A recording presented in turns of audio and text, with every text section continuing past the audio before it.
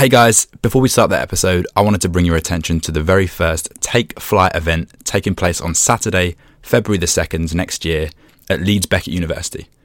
The event is titled Peak Performance Practices, and you can expect to learn new habits and routines to apply to your own lives to drive your individual performance forward. You can also expect to hear from some incredible motivational speakers to get you ready for your next challenge.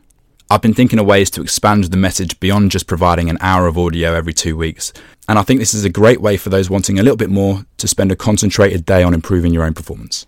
I'm really pleased that the first event will take place at Leeds Beckett at Headingley campus, which is where I studied at university.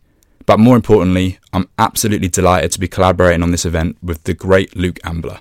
Luke launched arguably the world's most successful mental health campaign, It's Okay to Talk, which went viral and helped millions globally. He also has an incredible message with his What's Next talk, and you can hear a lot more from Luke on episode 14 of this podcast to get a taste of what's to come. I'm also looking at getting one, possibly two special guests to speak on the day too, and more details will be announced soon. If you think this is for you, tickets are available now. Go to my Instagram page at WhittleTakeFlight, and flight is spelled F-L-1-G-H-T. Click on the Eventbrite link in my bio, and I'll really look forward to seeing you and meeting you there on the day. Thanks, guys.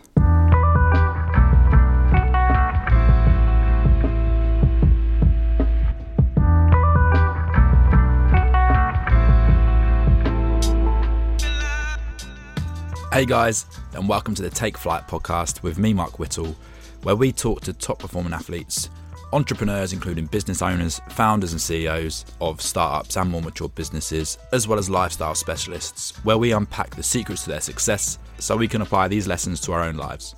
This week we have a fantastic guest and someone I'm really pleased I got a chance to sit down with. The guest for episode 22 of the Take Flight podcast is David Abramovich. David is the founder and CEO of Grind, and if you're from or live in London, you will know all about Grind.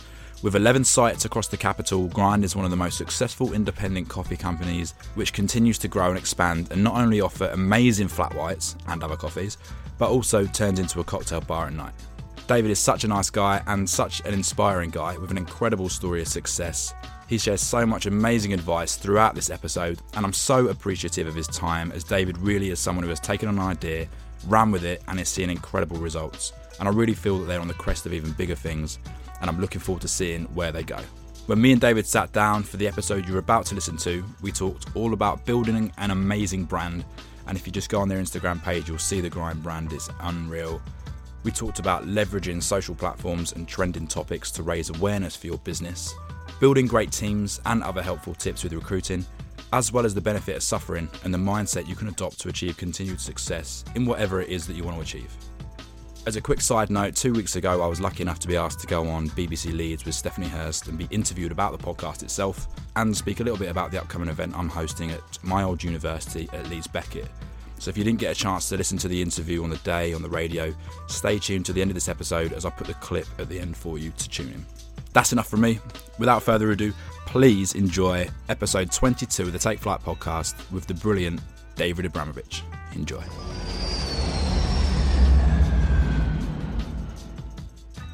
David, welcome to the Take Flight podcast. Thank you for having me.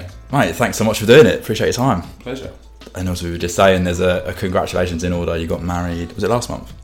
September, so 2.5 months. 2.5 months ago. 2.5 months of bliss. Yeah. Each day better than the last. It was good though, in Ibiza, were you? Yeah, no, it was great. Yeah, in Ibiza, about 100 people for a week. So yeah, it was amazing. And nice. Yeah, looking forward to honeymoon at Christmas. So you didn't go on the honeymoon yet? No, we stayed in Ibiza for a week after just to chill, but no, proper honeymoon at Christmas. Nice. Where are you going? Maldives. Maldives. For how long? I think we're there for 2 weeks in total, so nice. just after Christmas until early Jan. Yeah, so cannot wait. Amazing. Nice end to a big year. Yeah, mate, enjoy it. So, as we were just talking about before, this is a podcast about high performance, a podcast about doing what you're passionate about and taking action on those things, those goals, and achieving those things. So, as co-founder and CEO of Grind, could you give us a little bit of a background about what the business is, what it is doing, where you're based, and then a little bit about your role within the business and what you do day to day? Sure, cool. That could be an hour's answer in itself. So So yeah, it's interesting you talk about your passion and taking action, because I think taking action is definitely something I've done a lot of, but actually, interestingly, it wasn't. This business was not necessarily my passion when I began, although it obviously has become that. So I actually, to start the story at the beginning, I was at UCL studying economics, and a friend of mine gave me a call and he said he'd just got involved in this startup with a couple of older guys, and did I want to come and have a look? And that conversation turned into coming back the next day, turned into the four of us becoming kind of a founding team of a tech business designed to go into the insurance and legal market. So something I knew nothing about, but it was exciting because it was a start-up and because it was new and because it was different. So this was while I was still at uni during my third year, actually. And we ended up going to Balderton Capital, who's one of the leading tech VC firms in the UK. And in total, we raised around 10 million quid from them and grew the business substantially, moved office 3 times, ended up being nearly 100 people or something. The crazy kind of tech go for 100 or bust kind of route. What was it called? It's called InterResolve, and it's still going now, but it's in a very small and different form than back then. So that was all happening, and then this went on for kind of 4 or 5 years, and it was very much a roller coaster of a ride. And in parallel with this, my father had mobile phone retail stores, and he unfortunately got prostate cancer and became quite ill, and he eventually passed away from that. And as a result, I inherited his mobile phone retail business that by that point wasn't doing fantastically well. It's fair to say, clearly it was low down his priority list for his last few years. That was all about trying to get better and also trying to have lots of fun, which we did. So yeah, that the business by that point had consolidated down to just a single location, and I'd worked in that shop when I was 13, 14, selling mobile phone covers and selling other mobile phone stuff as a summer job. And so I was very attached to this building, and it happened to be a perfectly round standalone building right on the edge of Old Street Roundabout, which is an area that I lived in at the time, or lived very nearby, and could see was really starting to change. So I had this tech business. It by that point wasn't quite where any of us had wanted it to be, but I still felt like I had to keep going with that. But at the same time, this building that I wanted to hang on to for sentimental reasons and because I thought it was a good opportunity. So it was really kind of the necessity of that, and the necessity of having to pay the next rent quarter over and over again that drove the beginnings of Grind. And for some reason, I decided to turn it into a coffee shop. And I started talking to my friends about it, and one of my friends, a guy called Kaz, he is from Melbourne, Kaz James.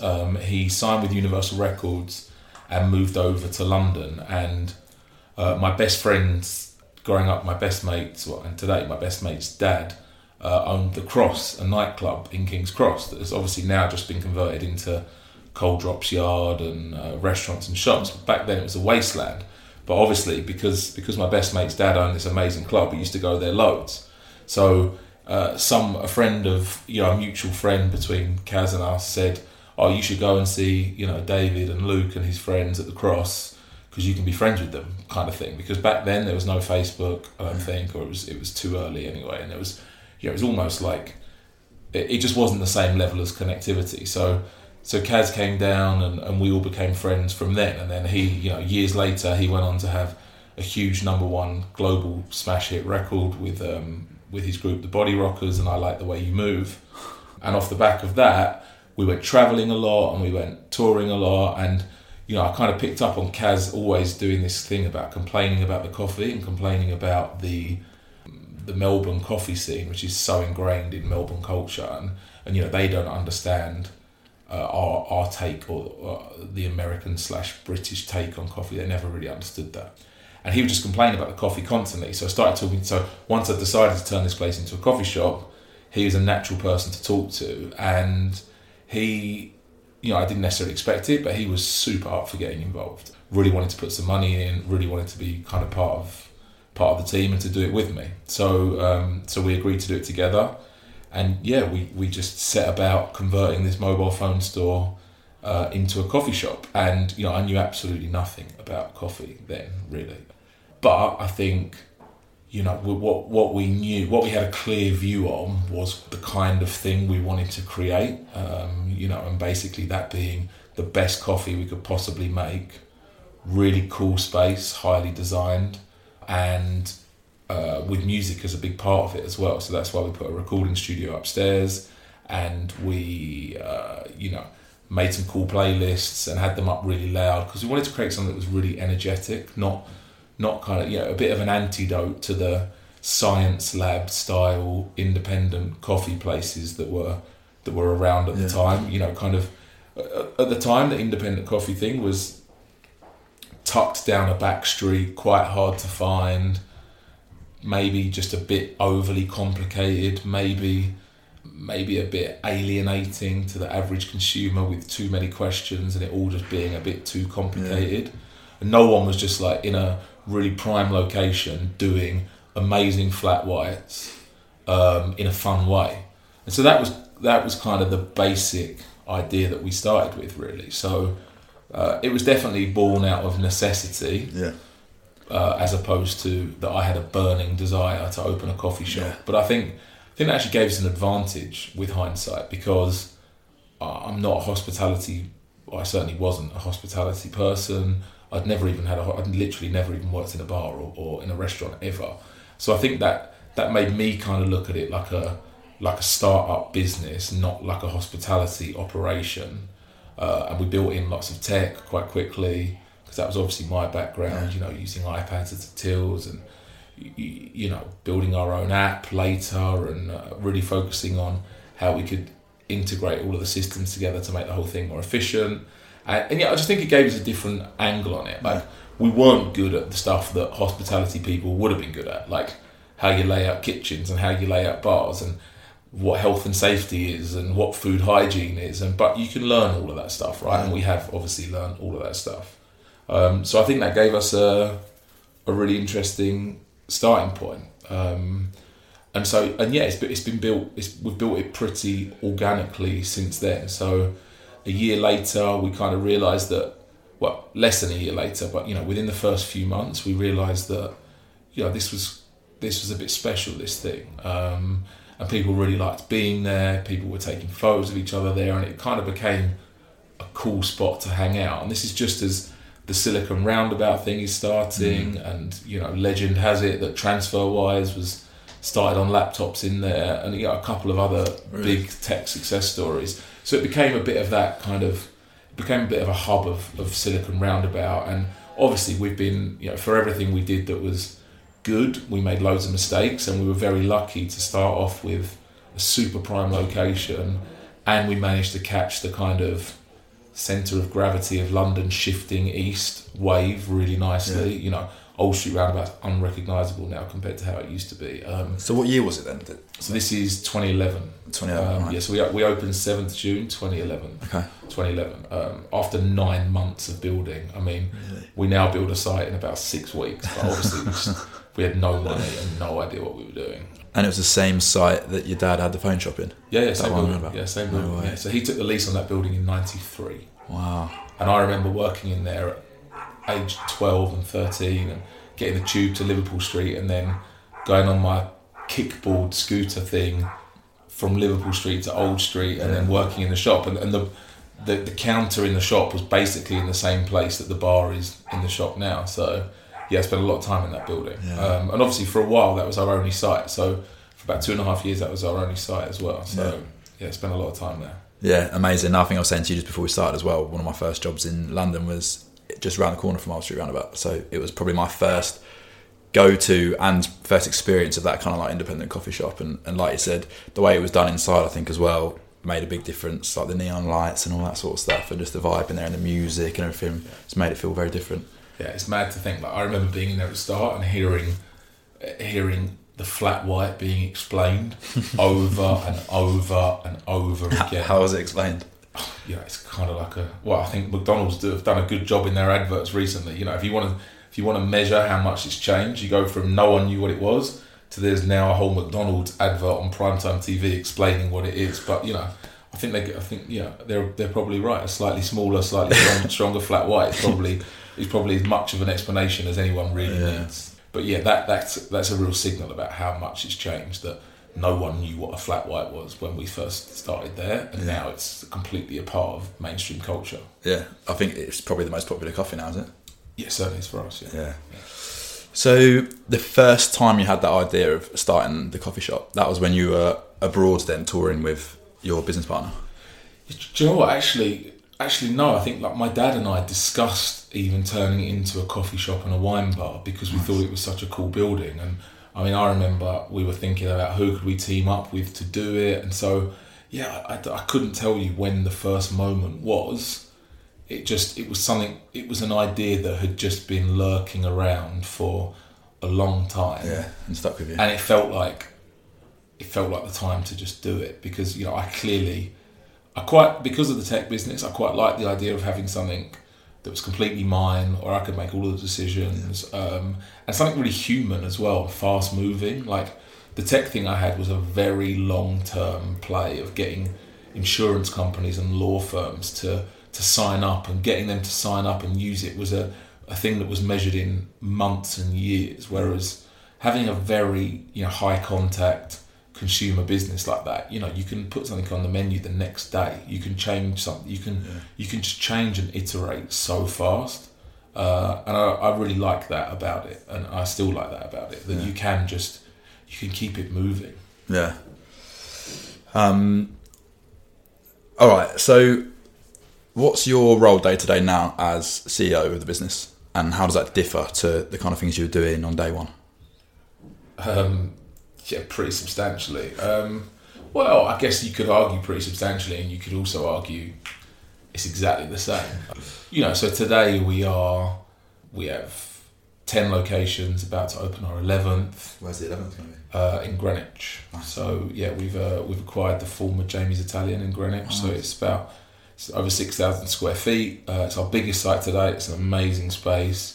It's a big project, a really big project. So we're all super excited about it. But we now employ just under 250 people, and obviously very high levels of turnover and all that kind of stuff. So it's a very different business today than it was back then. And obviously the nice thing about today is that I'm able to employ an amazing central team who are experts at everything they do. So, we have a people director who has a team of just recruiting people and looking after people. We have a finance director with a team of people in finance, producing numbers and keeping the business moving. And we have a brand team headed up by an amazing guy who does all the creative and Instagram and all that stuff for us. We have operations team, obviously, headed up by our exec chef, Kyle, and his team. So, and Sam, our head of coffee, who looks after our coffee and our cocktails, and we have our own coffee roastery, so we have our whole roastery team. So you're able to surround yourself with all these amazing people who are much better than me at everything, effectively, and certainly in their expertise, they're all much better than me. Whereas V1, you kind of have to wear all of those hats. You're defining the products, and you're doing the recruitment, and you're doing the finances, and I used to do I used to do the books. You have to just do everything at the start, and I guess I'd probably I would certainly describe myself as a jack of all trades, master of none, for sure. And the great thing is now that we've got masters of all trades, and I just get to kind of steer the ship a little bit. How do you find the masters of the trades? Where did you go? I mean, I assume you're still doing a lot of the recruitment yourself today. Quite a few of the guys who are now, running departments have been with us for a long time, so they've grown with the business. So, Ted, our head of brand, started as a waiter in Shoreditch Grind, and Sam, our head of coffee and cocktails, started as a barista in Holborn Grind. But when people have been through the journey with you like that, they're actually better placed than anyone else because they understand it intrinsically as I do. So, but then having said that, we've also added people from outside who are amazing. So, Kyle, our exec chef, joined us from Soho House Group a couple of years ago. And I've always been a huge fan of Soho House Group and continue to be. Lucy, our people director, was previously looking after 3,000 people at Bill's. So, these are real experts that and over time, we're lucky that the brand has a really great following and people really love and want to work for the brand. So you're able to attract amazing talent. But, then once you've attracted them, you have to, retain them and make sure they're happy and make sure they're looked after, which is a big part of my job now, really. It's a big part of my job is just, trying to give everyone common goals, trying to make sure we all work together as a team to achieve those and keeping everyone happy and motivated. And as well as obviously, site selection is largely down to me. So I spend a lot of time finding the next sites, a lot of time with agents and with landlords looking at stuff. And then obviously fundraising is a massively important part. And so, I think my job is to be thinking about 2 years' time as much as possible and not thinking about today so much. But at the same time, you do have to think about today and you have to work at it really, really hard to ensure the business is working on a day-to-day basis. Yeah, nice. Are you still doing, or are you doing a lot of the pitching and the presenting for when you get in different sites or for the funding? Is that all you do? You own that? Yeah, pretty much. It'll be, I'll go and see the landlords and convince them to give the site to us if required, and I will be the one that talks at workshops and sits on panels and does all that stuff at conferences to build the brand, because that's what these people are. And look, I think, our last couple of bits of fundraising have mainly been through Crowdcube, and so the video has basically been me trying to walk and talk at the same time, which is really difficult. Look, I think definitely being kind of the face of the business a little bit is an important part of it as well. And spending time with the teams as well. I'm in at least 1 or 2 sites per day, every day. Yeah, you have to stay there. Every week we have an induction with all the new team members, because we have people join the business every week, just because in hospitality, people's average stay with you is measured in months as opposed to years. So we're always bringing in new people. So I make sure that I spend half an hour with every new member of the team in a group every Monday, just because I think people want to know who they're working for and why they're doing it and what the point of it all is. 100%. So I think that's important. Yeah, big time. I agree. What do you do to motivate everyone then and stay driving towards your vision of the business? I think people are. I don't think you have to motivate people if they agree with where you're trying to take it in the first place. And I think luckily all of our team do. We have very few disagreements about if something is right or not, if we should be doing a location or not, if we should add this to the menu or not, if this is good for the brand or not. And I think equally, when you get these experts in the head office team, they recognise that on this certain issue, they should really be weighing in. And this is really important for them to kind of make a stand and say, whereas on other issues they don't. So, on brand issues versus operational issues versus product issues, there's different groups of the central management team who feel really strongly about things, and people who are saying, do you know what, like, I recognise that the brand team is better placed to make that decision than we are. So, I think to motivate people, they have to believe in the journey and believe where you're trying to take it. And I think luckily everyone does. And then I think it's just little things like looking after people and not micromanaging them. I really don't micromanage in any way. I think I just don't think that works. I don't think micromanaging people works at all. You've got to hire the right kind of people in the first place who don't require micromanaging and just go off and make the right decisions and do the right thing. Yeah. So sometimes you have to rein it in a little bit, and you have to find a way to keep a bit of a check on it all. But yeah, as soon as you're into micromanaging, you just drive people insane and they leave. Yeah. Have you seen that then? No. Or you've heard I've seen it, not in this business, but I've certainly seen it in other businesses. Yeah.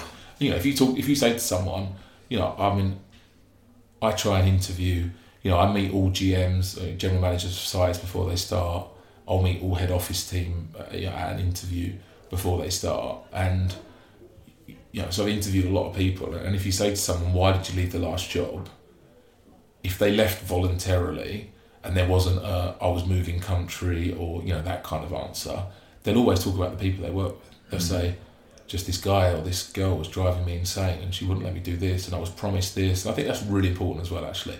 I think you have to deliver on your promises. So if you say to someone, if you achieve this, I'm going to give you this promotion, or I'm going to give you this bonus, or look, I know you want this, but we just need to do X and Y, and then you can have that. Like, I think you have to deliver on those promises. I really agree as well, mate. I think otherwise there's no trust there, is there? There's no trust, yeah. And I think, the one thing, I think I've never offered something and not followed through, or to anyone, in fact. And I think that's super important. Yeah, mate, I think that's amazing. It's the credibility as well, isn't it? Because then if you say something the week later, I mean, it's a personal relationship at the end of the day. Yeah. So in the same way that if you said to your girlfriend, I'm going to do something and you didn't, she'd be upset, or your mum or your sister or whoever. You've got to treat people who work for you, in fact, even better than that, probably. Or you've got to take it even more seriously, because it's supposed to be a professional relationship. So if in the same way that, I believe very much that it's a two-way relationship, employment, I think it has to be. So, for the team member, you need to say to them, look, this is the deal, this is the pay, this is the holiday, this is all this stuff. And then in return, they need to, work really hard for their contracted number of hours, and they need to do what they say they were going to do. And I think in both directions, you need to do what you say you're going to do. Yeah, mate, I love it. I think that's such good advice. Yeah, not just in work, but in all your relationships, right? Absolutely. Something I'm interested to know, mate, this podcast, as we were saying before, is generally listened to by people who are either wanting to act on their passion, be it a business, could be a sport, could be anything, but typically businesses, and entrepreneurship is a good example. So I'm interested to know from you, when you started the business, you started Grind, and you were doing everything. You said you were doing the books, you were making coffees, you were doing everything, right? I wasn't making coffees. Oh, you weren't making coffees? No, that was the one thing. The one thing that we said from the start, I was never going to work in the business. I was always going to work on the business. Okay, all right, nice. And yeah, I mean, A, I'm not very good at it, and B, I don't believe it's the way in which I create value is by working in the site. I was always working on the business. Probably not a good use of your time, right? Well, no, just not a good use of skill set. Like, it's actually really hard. Like, I mean, I've done it a few times. It's really hard. Like, it's surprisingly difficult, much more difficult than you would think, to stand there at a till and serve and take payment from hundreds of people in an hour. Yeah. It's really hard. And, some people are naturally just great at it. So you need to find them. They can do it while smiling and laughing and flirting and having a good time. And, they're the great people. So, I know that that's not where my strengths are. So. Yeah. Can you make a flat white though? Terribly. Really? Yeah, terribly. I can here, where we've got all of our equipment laid out nicely and the instructions. 25 grand worth of coffee equipment. Yeah, it comes out all right. But that's I tend to stay away from that. All right, nice. So you weren't making coffees, but you're doing everything else outside of the physical labour. Correct. On the business. Yeah. I imagine there must have been times that you were massively overwhelmed with what you were having to do and juggling all these different tasks. Like, how did you deal with the overwhelm in those situations? Yeah, it was full on. I was going there before work, then going to the start, the tech thing, which was the day job. Sometimes running back during lunch, certainly going after work. So yeah, it was full on. I think I don't know how to do it. I don't know. Once you've invested every single penny you've got, that gives you a fairly good motivation to make it work. And I've never in my life had to force myself to go to a grind. And I think that's a really nice thing. It's like, whenever I've got off a plane, I've always wanted to go to one as soon as possible, see the team, get a proper coffee, because you could just normally not get one wherever you've been on holiday. Yeah. And I think it's nice to have that, and it doesn't feel like work a lot. I've kind of meandered away from your question slightly, haven't I? Your question was, how did I motivate myself to carry on? Yeah, no, mate, that's perfect. If you enjoy it, that's great. Yeah, I think enjoying it's really, really important. And I think, I think once you commit, I've always been fairly decisive. So once you commit and you put a lot of cash into something, you say you're going to do it, I mean, the fear of failure is a fairly good motivator, I think, because, failing happens, of course, and that's fine. But when you've committed as much energy. I mean, we were literally, we were sanding chairs and, building tables and stuff the night before we first opened at 5 a.m. covered in dust. Like, when you've put that level of energy in to get something open, it's like it becomes your baby and you want to see it succeed.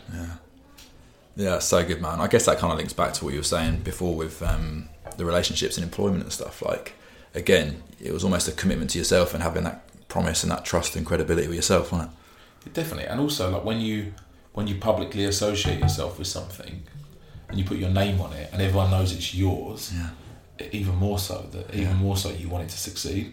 And I guess this industry is very visible as well.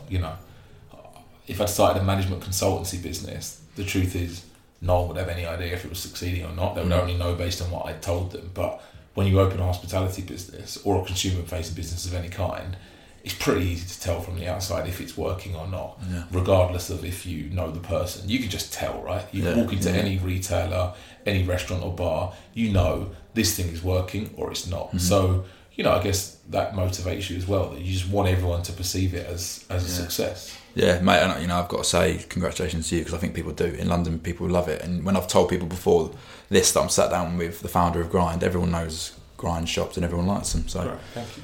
Nice. Yeah, I think it's amazing, mate. So when did you first realise then that Grind was something a bit unique, a bit special? I know you mentioned it earlier, but when was that first moment when you said, this could be something amazing? I think the first year was interesting because the coffee thing kind of went off straight away, and as I said before, people were enjoying being there and people were saying really nice things. And then there was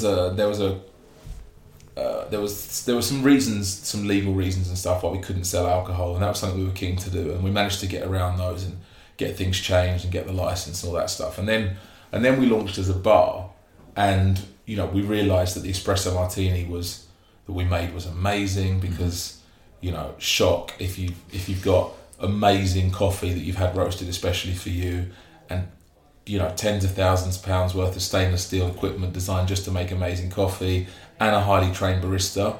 If you make a double espresso and then you turn it into an espresso martini, it tastes a lot better than where someone's got crap coffee and a crap coffee machine and they've made all the coffee 4 hours ago and then it's sat in a bottle behind the bar until you've ordered your espresso martini 5 hours later, which kind of was the status quo at the time. So that became the central point of the kind of the evening menu and the transition from day to night. And I think we were amongst the first to make the day to night thing truly work. And I think a lot of people tried and continue to try, and it's really difficult. And we had to really persevere at the start. Like, for us, it went well for the first few weeks while it was a bit of a novelty, and then it really died off quite a lot. And we kind of kept slogging and kept going to make the day by night thing work. And I think once we had that working and people were coming during the day, then they were coming back for a cocktail, and it was getting busier and busier the whole time. And I was looking at the numbers and thinking, God, this is turning into a decent thing now. This is no longer really a hobby. This is a properly good little business. I think that was the moment when I realised it was quite good. And then, I think we haven't used the word luck yet enough. And I think luck is a super important part of anyone's story. And look, we are far from, it's going really well, but we're certainly not out the other end having, we're still along the journey. So I don't think we can say, how have you achieved your success? Because I think in truth, we're still very much in the middle of achieving what hopefully will go on to be success. Mm-hmm. I don't think we've achieved it yet. But, I think in terms of luck, it was fortunate that just around the time that I was thinking I might want to step out of the tech thing and do more of these, and I might want to roll it out, and I might want to raise some money, the guy who we had done our Balderton Capital deal with basically got in touch and told us that he'd left the corporate finance house where he had been and was setting out on his own. And he got in touch with me and said, look, I've seen this thing, Shoreditch Grind, I'll shoot round about. I think it's super cool that it's all day and all night. And then I started doing some digging and I found out you own it and it's yours and I already know you really well. So it's a nice little fortuitous thing, and then he just was at the right time and managed to introduce me to a guy called John Ayton, who invested when we only had one site, basically. So after I got to know him, he invested, and he previously founded Links of London, the jewellery brand, with his wife Anushka, who's also an investor, and they have All About Brown swimwear. They were big investors in. They just sold that to Chanel about a month ago. Nice. Bremont watches. He's been involved heavily from the start. So lots of amazing brands, and an amazing guy. And I managed to get intro to him at the right moment. He came in, and and then he brought in his cousin Diarmid, who's also been very important, and his wife's cousin rather. And so lucky to get the amazing location at the start, lucky to get the intros into them at the right moment when they needed it, and lucky with lots of other stuff as well. But yeah, I think that's amazing, man. I do agree, but you've got to go out there and you've got to do it and put yourself in the situation to even entertain those opportunities in the first place. And credit to you, because you've gone and done that, and you've gone and started the coffee shop, had great success, and of course then people want to be around you, and I think you attract that anyway, right? Yeah, look, of course you have to be. I think people always say to me like, "Oh, what would your advice be?" or "What should I do?" And my answer is always just get on with it. Yeah, just get on with it. Yeah. Like it's like you just talk about it forever. Like get on with it. Like most of the time, there's never been a moment in the history of the world where it is easier or cheaper to start something. Like if you think about pre-digital, pre-internet, all of that stuff, like the barriers to entry, the kind of businesses that there were a different kind of business, manufacturing business stuff. They all require huge amounts of equipment and capital expenditure, and you require physical retail premises. And I mean, you can start a business with an Instagram account, which is free, or a website, which is virtually free. There's never been lower barriers to entry to just trying something, and it's never been more acceptable to fail, and it's never been more acceptable to have, I think I read something earlier this morning about the average Australian is going to have 17 jobs in a lifetime or something. And I don't know what the stat for the UK is, but I'm sure it's exactly the same, if not higher. It's never been more acceptable to do lots of things, to have things on the side. So just, think about it a little bit before you start. Obviously, run some numbers and try and work out if you think it's going to be successful or not, but just get on with it. Because if you're going to do it, and if you feel like you need to scratch that itch, then you just want to do it and find out if it's going to work or not as quickly as possible for the least amount of money as possible, so you can either have the success or have it fail and move on. And no, you don't just get to quit the second it doesn't work, because obviously nothing ever just works, and you have to work hard at it. But I think knowing when to start and getting on with it, and then knowing when to cut if it wasn't working. Like ultimately I walked away from the tech thing that we'd invested 5 or 6 years in, and I didn't really get anything out of it. But I mean, I got an incredible amount of experience out of it, and raised money from one of the leading tech VCs in the world at 22, and it was amazing. It was like an MBA. So take stuff out of the failures as well, and just crack on. It drives me mad when people just talk about their business for years on end. Just like get on with it. Yeah, mate, I think that's amazing advice for anyone who's looking to start business or take action on what they want to do. It's that thing, I don't know if you've read the Lean Startup, and he talks about... Oh, indeed, yeah. He talks about that pivot or persist. So you're either going to carry on with it, you're going to persist and you're going to go after it, or it's not working the way you want it to, it's not how you thought it might turn out, so you pivot the idea slightly and go from there. Yeah, and look, I believe that the right person with the right level of energy can make most things a success. Yeah. I know I could take this whole team that is here now and apply it to a slightly different sector, and we can make it a success as well. Just because you just got to get the right people with the right attitude and the right take on things. Yeah, love that. So mate, I like talking about goal setting as well. I'm a big believer in goal setting and having that. When you spoke about vision already, having that vision for yourself and what the steps are going to be that you're going to have to take in order to achieve those things. But what I'm interested to know from you is, once you've got the first site, you've got Shoreditch Grind, you made it a huge success. What is it within you that makes you want to go on and have another 10 sites and beyond afterwards? Why weren't you just, I suppose, in a weird kind of way, satisfied with one amazing site? What was it that pushed you to go further? Good question. I don't know. I never even considered for a second only having one. Really?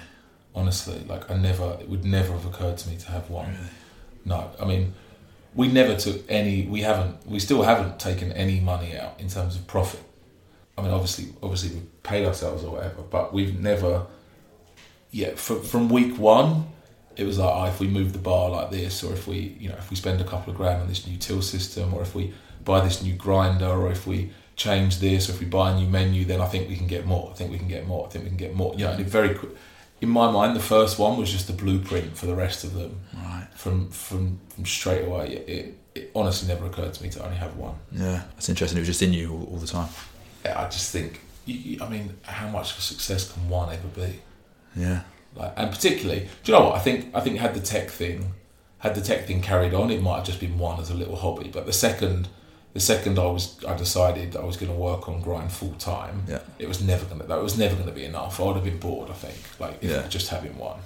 So yeah, I mean, we almost certainly within 6 months, in my mind, this was the blueprint for the rest of them, as opposed to this was it and let's relax. Was there anything specifically that you learnt with Shoreditch Grind that you've taken into every other site you've opened? Oh my God, everything. Yeah, everything. I mean, we describe Shoreditch Grind as a trial by fire, as in like, it is super busy, Shoreditch Grind, and it continues to be super busy. And it's like 600 square feet downstairs, it's tiny. But the numbers that go through that place are insane. Yeah, so always rammed, isn't it? Yeah, it's always rammed, and it's small, and it's difficult to get in and out of, and it's hard to walk through, and it's become a crazy hype, because obviously half of our sites are now restaurants as well, and we have a full kitchen in Shoreditch Grind as well. So it's become a strange hybrid of everything we do. It's coffee and cocktails and restaurant, but in a more of a counter format with table service. I mean, I think often the first one ends up being a bit of a strange hybrid because you just bolt bits on, basically. But yeah, no, I mean, that was where the brand was built. People still, we have photos of Shoreditch Grind in the toilets in every single site. The cinema sign is I'd like to say that building is iconic. Yeah, it is for sure. Maybe I should be at what other people do call it iconic. So I guess you can say that. Yeah, I think there's something special about that building and the sign on the front and all that stuff. And certainly that kicked the whole thing off. I always say, for whatever clever stuff we did with hiring a good team and making the music great and designing it well and clever signage and whatever, if we'd done all of those things exactly the same, but in a little flat fronted shop around the corner and up the road, we wouldn't have the business we have today. It was such a leg up. Back to the luck thing again, just having such a great prominent first location was a huge part of the success story. And Shoreditch Grind continues to be the most recognisable, best known one as well. Yeah, no, I love it, mate. That's the one I go to the most as well. It'll always be my favourite. Is it? Is that your favourite one? Absolutely, it has to be. Right? Yeah. That's where it all began. I mean, there's still bits in there that there's just about some surviving bits in there that I physically helped to build with my own hands. Yeah. So yeah, I think obviously my history with the building, that'll always be my favourite one. I took a picture of the cinema sign today. It says, "A day is just a nap waiting to happen." Does it? Yeah. I was there this morning, I didn't even notice that. I liked it when you put it at the World Cup as well, but it's coming home on. Yeah, there's been some good ones. Obviously it's a great place to it's just basically our commentary on the world. I think we had, it's not EU, it's May during Brexit. That was one of the best ones. What else have we had? Some stuff we've got a little bit of trouble for here and there. Really? Not serious trouble, but a little bit of controversy is good. Yeah, it's kind of amusing just to have your own little commentary board on the world, and it's nice when it amuses other people as well. It's fun. It's been an important tool actually in marketing, and if we talk about again coming back to the luck thing, but I think we were lucky in terms of we have managed to ride the Instagram wave really effectively as well.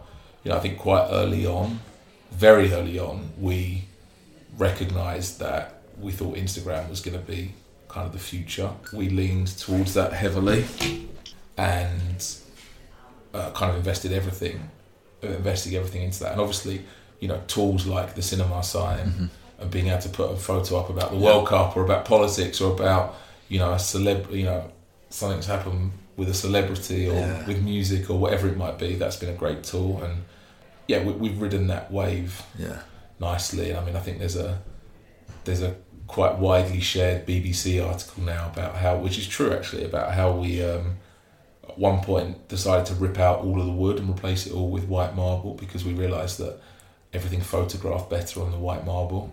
And so yeah, we literally did. We ripped it overnight. We spent a huge amount of money to rip out all of the wooden tables and replace them with marble. We've never had any wooden surfaces since. So yeah, things like that have helped us.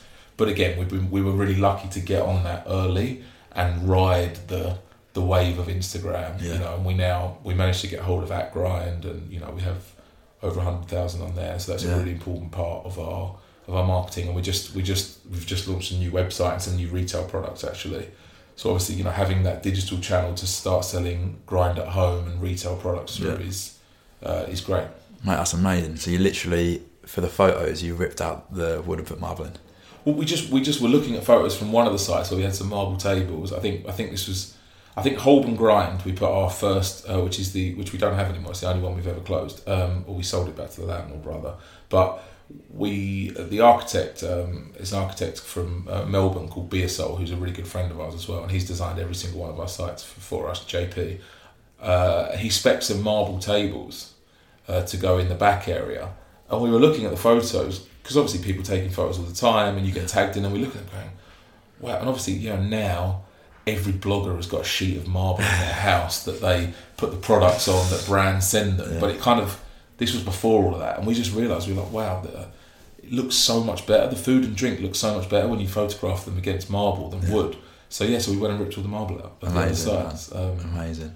So yeah, it's a nice little story. But I think it speaks to a bigger story about using digital to build the whole brand, and that's something that we have definitely done effectively. Mate, it's interesting you're saying about putting stuff up like in line with what's trending or what's in the news at the minute, because it just rides that wave, like you said, and then you get more exposure, more attention. We've had two great bloggers that are actually married to each other, Ali Gordon and Lydia Millen. I don't know if you've heard of either of them, but they're huge in like blogging and on Instagram, YouTube, all this thing. And that's like what they said was one of the biggest tips, or biggest takeaways, is kind of latch on to stuff that's going on in the news, things that are being talked about, hot topics, trending subjects, all that sort of stuff, and link that into what your business is doing. Yeah, definitely. And I think, you know, we've always encouraged that. You know, I remember the Brexit vote being on, and we put a TV up inside and had the news on 24 hours a day for those 3 days, because so did everyone, right? Yeah.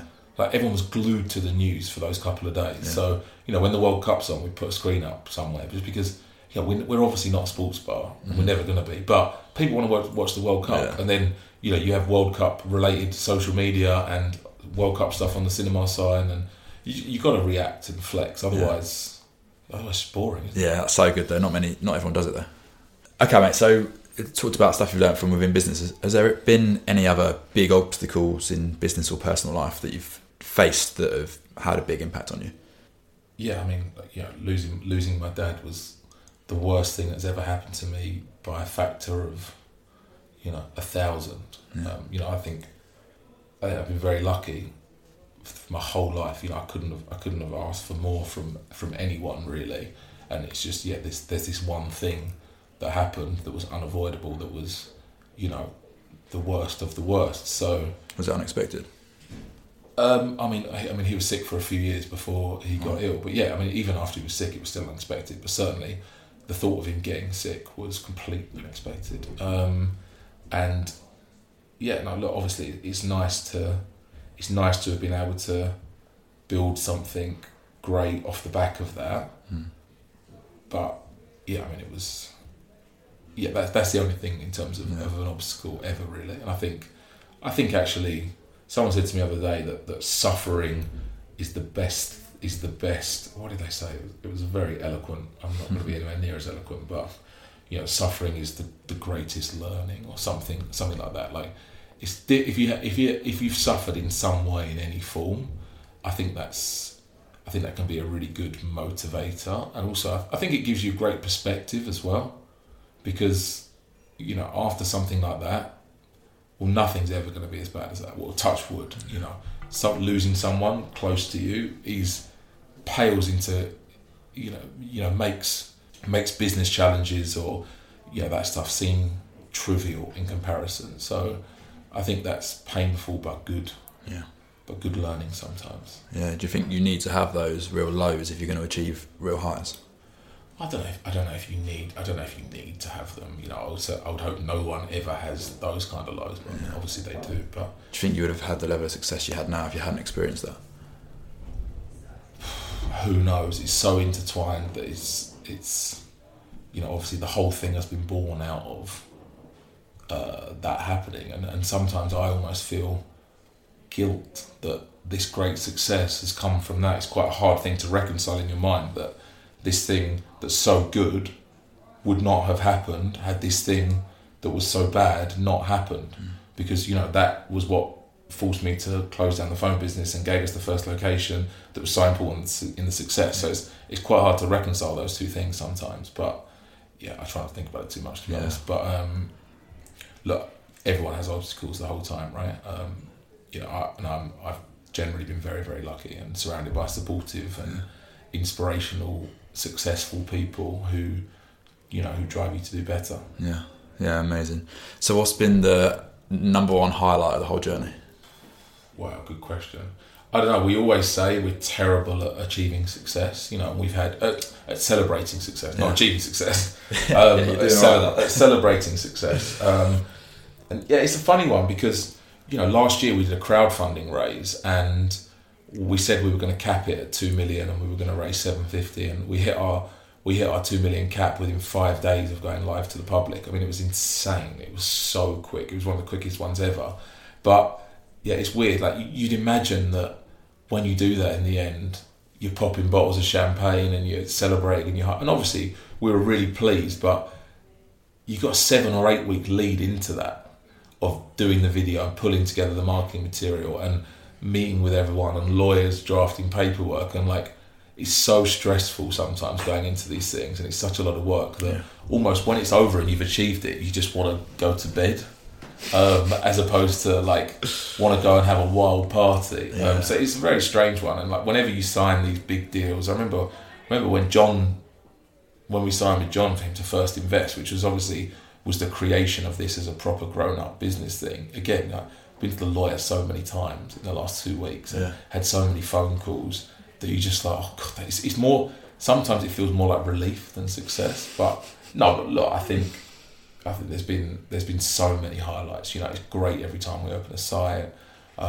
Last year we signed a franchise deal with a business called SSP, who £2.5 billion a year revenue business that operate branded concepts in travel locations. So they operate every Starbucks in pretty much every airport in the world, for example, and we're going to be rolling out some grinds with them. So that was a great moment signing that deal with them. I think the Crowdcube, we've done Crowdcube twice. They've been great moments. So then there's just there's loads of just little ones. You meet people and they ask what you do, and you say, "Oh, I've got this coffee and cocktail thing." I say, "Oh, what's it called?" Grind. They're like, "Oh my God, love Grind. Brand is so cool. I go to this one all the time. I love this one." And and even little things. I remember I went to the BBC head office and gave a little talk to about 50 people, and I can't remember why or who they were, but I remember distinctly saying, I started chatting about the business, said, "Has anyone ever heard of it?" And like 80% of the room put their hand up. I was like, wow, this is we've only got 10 locations. This is mad that nearly everyone in this room knows the business. So it's little things like that that give you a buzz. And even yesterday, we're about to open Greenwich, as I said, so we've taken on about 40 people or something. And yesterday I went to the club bar, which is our private hire space underneath Clerkenwell, where they're all doing training. And walk in and gave them all a little 20-minute chat about the history of the business and a bit of a condensed version of this, really. And them asking questions at the end and being so engaged and knowing so much about the brand and asking about this thing that we posted on Instagram 2 months ago, or asking why did you do this? It's so great that a lot of young, highly engaged people who are really excited to be working in our new location in Greenwich. That's really great to have have a lot of people who are all super excited to be working in your business is a great feeling. So it's the little things to me like that are much more important than the big sign this deal, raise this money. They feel better. Yeah, amazing. It's that connection again, isn't it? Yeah, definitely. Nice. So we do the same 3 questions at the end of every episode. Okay. And the reason we do this is so everyone who's listening has got immediate stuff they can take away and incorporate. If they're still listening. So the first one of these is there anything you've come across or experienced recently that you're particularly excited about? In terms of, or just... Could be anything. Literally anything. I say like could be a TV programme, music, could be a new exercise in the gym, could be a book you've read, could be anything. Wow. I'm really excited that Bird announced today that they're coming to London, because I was in LA about 6 months. It's the electric scooter things. Right.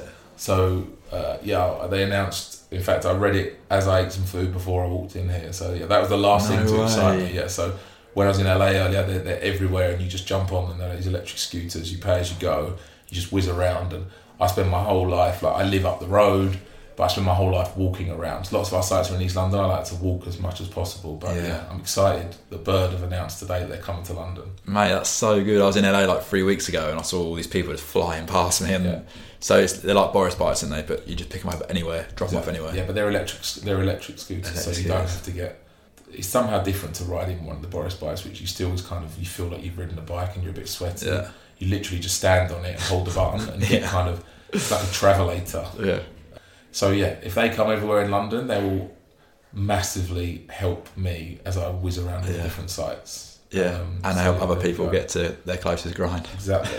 So there you go. That's a random answer for you. I love it, mate. And also, I'm really excited about Bruno, our new office Frenchie, who you may have met on the way in, who is 3 months old and amazing, and we love him. Is he yours? No. He's Scott, one of our guys in HR. Yeah, so he comes here every day. Nice, amazing.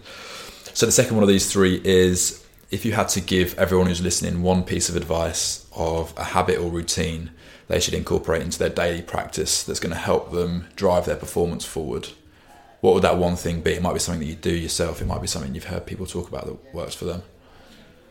Do you know what? The answers to this is always get up early or exercise or read this, so I'm not going to give that kind of boring answer. Okay.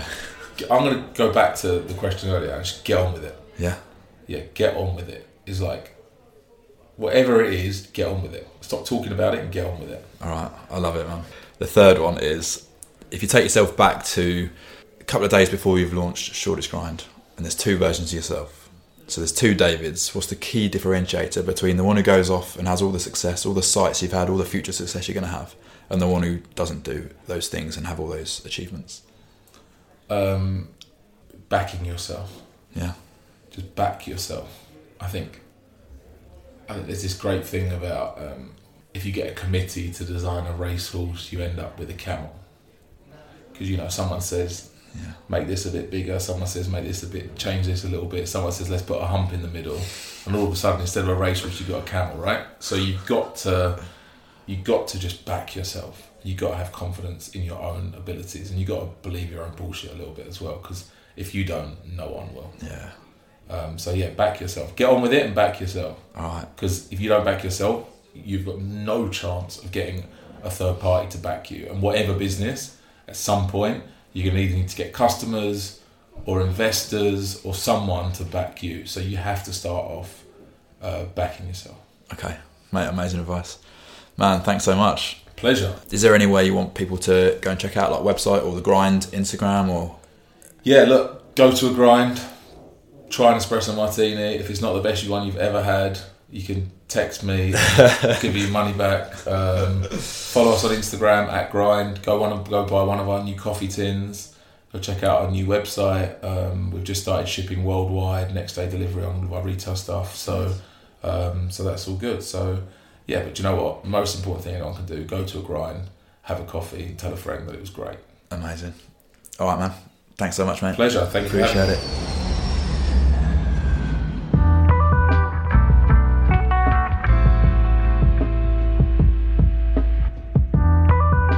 So there it is, guys. Thank you for listening, and thank you so much again to David for his time and sharing all the great advice he's learned building the amazing Grind business over the years. You can follow David at David Abramovich on Instagram and follow the business account at Grind2. And if you're in London, try and get to a Grind. In fact, when you go to a Grind, take a picture of your coffee, tag me and David so we can see which one that you went to. Or as usual, if you've enjoyed the episode, please screenshot and add to your Instagram story, as we love chatting with you on there and seeing which parts you're enjoying. As mentioned during the intro, here is the interview I did on BBC Radio Leeds. Thank you so much to Stephanie Hurst for having me on this show. It was my first radio interview and I loved it so much, and looking forward to hopefully doing some more. Enjoy the chat, and until next time, stay positive, stay motivated, and take flight. Now, I'm always listening to podcasts. I love, you know what I'm like, I overshare if I'm honest. I've got honesty Tourette's, things just fall out of my mouth. And I'm always looking for like new music, new podcasts, all sorts of different stuff. And there's a particular blogger that I follow, and she shared something on social media. I said she'd listen to this. So I clicked on it, and then I found this world of amazing shows by a guy called Mark Whittle, who's in the studio now. Good morning. Good morning, Steph. How you doing? I'm good. So the Take Flight podcast, and flight is FL1 GHT. Yeah.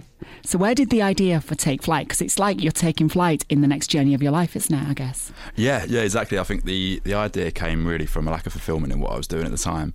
So I was in a typical corporate job. You know, people follow these paths in their lives where they go from school, university, and then into corporate jobs. The idea is the bigger the corporate job, the better the benefits, the more money you're going to earn, and then you just live your life doing that. And it kind of goes on cruise control. And I just got to a position where I'd achieved all the things that I thought I wanted to achieve, and I wasn't really fulfilled. So I looked at my network, I looked at the people around me, and I thought, you know what, there's people doing amazing things here. So why don't I sit down with them, get some advice from them? They seem pretty happy, and really from a selfish point of view, like that will help me get fulfillment and be happier. And then it's taken me on this journey from there. So, and you were at Leeds Uni as well, weren't you, for 2 years? Yeah, actually it was Leeds Met. Leeds Metropolitan University. So, and you lived in Headingley? Yep. So Skyrack, Original Oak. We were like 3 streets behind the Arc. So yeah, in fact I was in the university football team. So year 1 we had to do our initiation, and the whole squad was naked outside the Arc, which... I've had some nights in those pubs, I'll tell you that. Yeah. And you got a scholarship to go to America to play football, didn't you? Yes, I did. Yeah, so off the back of that, it was great, actually. We got some guys come into the university, say that there's opportunities to go to the US. So I went over to Manchester to the Man City Academy, did a trial day. They videoed it all. They put up videos of us as individual players, like profiles, and coaches from the US could tune in, watch, and basically bid on you as a player. And then got a scholarship, moved over to Ohio for 2 years and had an incredible time over there, playing semi-pro a little bit as well. Did my MBA while I was over there as well. Wow. And then an injury sadly brought me back to London, but yeah. And then you end up in the corporate world in the City of London, and you're not fulfilled. No, and not at all. Had you discovered podcast yourself? And this is where you thought to yourself, do you know what, there's a lot of great stuff out there. Because I listen to a lot of, you know, there's people like Tony Robbins, of course, who's an incredible guy. People pay a lot of money to go to his seminars, don't they? Yeah. And you had a guy called Ed Mylett as well, who I'm aware of. And that, I think, is that your latest one? Yeah, that's the latest one. Dropped that one on Sunday. So yeah, so to answer the first question, I listened to podcasts a lot. Like 5 years ago, it changed kind of the way that I viewed personal development and how I could get better at stuff. Like there's just amazing stuff out there that's completely free. So I started listening to Tim Ferriss. That was the first one that Tim Ferriss, really like kind of blew my mind. And he had people like Tony Robbins on there and stuff, and I was just like, this is crazy. And I just went from there. And, you know, I think from an egotistical point of view, I listened and I was like, I could do this. And then, as I started to think, as I said before, about people that I knew, things they were doing, businesses they were building, athletes that I knew who were professional and all this sort of stuff, I was like, do you know what, why don't I have a little go and try it out? And each person you speak to on the podcast, it's the pilot who served in Afghanistan I was listening to a few weeks ago, and he ended up in a situation where someone had been taking pictures with their camera. He'd gone to speak to they were flying out to Afghanistan, weren't they, to Camp Bastion. And there's this incredible story that he shared in the fact that the plane goes into a nosedive because one of the controls got stuck, and he gets pinned to the roof of the plane and then gets to the front and manages to take control. All these this guy's an incredible guy. An amazing guy, yeah. Shout out to Nathan Jones, he's an absolute hero. He had 200 soldiers on board.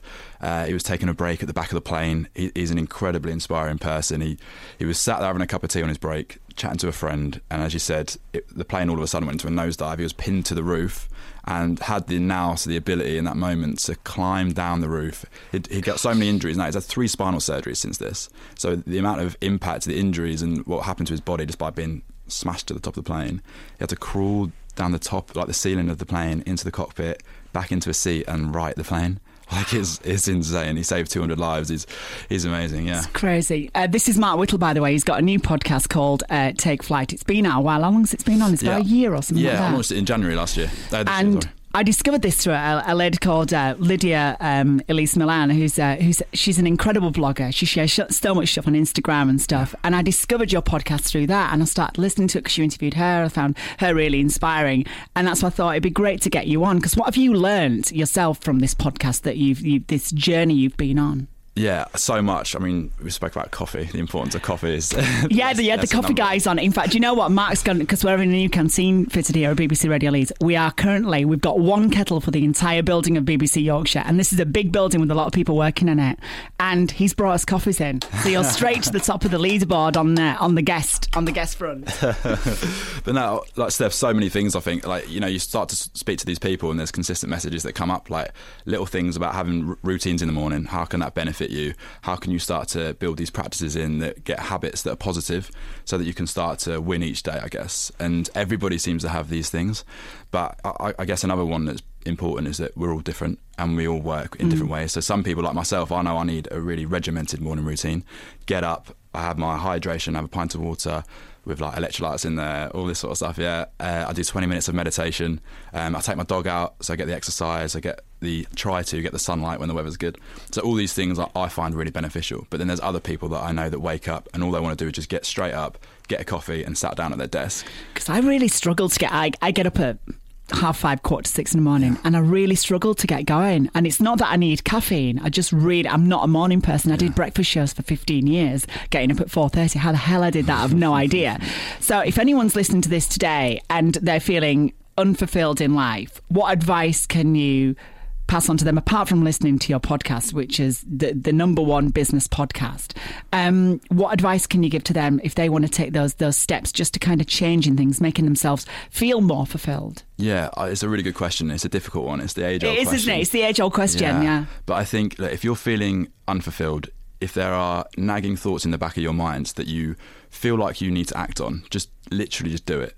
And I know it's the classic Nike slogan, but if you just do it, there's something called the action loop. And if you act on something, if you just take that step forward, no matter how big or how small it is, that's going to get you inspired and motivated to a degree. And then when you feel that motivation and that inspiration, just from the smallest little step, you feel that inspiration, then you're inspired to take more action. And then you just build on it from there. So all it is taking that one little step. And that's why it's important in the morning. You're saying you struggle to get up. Just literally the action of getting out of bed is inspiration for the next step that you've got to do in that morning. So if you've got an idea, and it could be something as big and glamorous as a business that you want to start, just have a look at what it takes to start a business. Just that act of Googling how do you start a company is going to give you the inspiration to then want to lead on to the next thing and the next thing. The next generation coming through are leading the way on this. You know, they're CEOs of their own companies from a very, very, very young age. They're taking control, and they're not having to wait to climb that corporate ladder. They're creating it for themselves. Yeah, and I think what's important as well is I like CEO of their own companies, but CEO of their own lives as well. So not just in a business sense, like spiritually, what can you do? You know, we briefly mentioned mental health and that kind of stuff as well. How can you be comfortable in situations of anxiety and all that kind of stuff? So not just CEO of the business that you want to run, but of your life and how you manage everything outside of business as well. There was a sports blogger I was listening to on your podcast as well, and she said something about a tribe, be the leader of your own tribe or something. There was a little quote that she said, and it kind of stuck in my head. I wrote it down. It's at home actually on a piece of paper, and it's listening to things like that and picking up these little things on podcasts that really kind of get you inspired, don't they? Yeah, I think they're amazing. You know, one of the things that's part of my routine is listening to some sort of positive content in the morning. I have to. The Ed Milet one is probably been one of my favourite episodes. Well, he's like a big peak performance expert, isn't he? So I went over to LA 3 weeks ago and spent a bit of time over there. Did 2 amazing interviews with 2 really incredible guys. Both of them have got their own podcasts, really inspiring. They've got their own businesses. Ed Milet is, or his mentor was Tony Robbins as well. So that's the kind of level that he's on. And just tell us about Ed Milet's house very quickly before we finish, because this house, and when you listen to this podcast, you can hear the waves crashing where you recorded it. He had this 5-story mansion in Laguna Beach that I drove down to, and we sat outside on his like big balcony area, and just the waves, the California waves were crashing in. It was an amazing scene to do an interview like that. Wow. You can hear Mark Whittle's podcast. It's called Take Flight. When you search for it, it's the word take, and flight is spelled FLIGHT. FL1GHT. FL1, should I say? 1. See, I've not had my coffee. I've only had one coffee. FL1GHT. And you can get it on iTunes or any podcast thing that you have. And even if you've not, I was just talking about downloads, and people can be a little bit afraid of downloading stuff. It's really quite simple. Just search for podcasts on your phone and it'll come up, and then you just stick that in there, Take Flight, and you'll be able to find it and download it. Mark, thank you so much for coming up to Leeds. Okay. Back in Leeds again. And you've got an event actually in Headingley as well, haven't you? Yeah, 2nd of February we're launching our first event, and one of the guys who I had as a guest is Luke Ambler, who's an amazing guy, done really inspiring things as well, and he's done a lot for mental health as well. He did a campaign called It's Okay to Talk that went global. So 2nd of February in Headingley, we're going to be doing our first single day event on peak performance practices. Fantastic. Mark Whittle, it's been great to have you on, and keep in touch, and when you're back up in February, please come back on as well. Yeah, I'd love to. That'd be amazing. The brilliant Mark Whittle and his podcast Take Flight, right, BBC Radio Leeds. It's 10 to 11 with Shawn Mendes. I thought that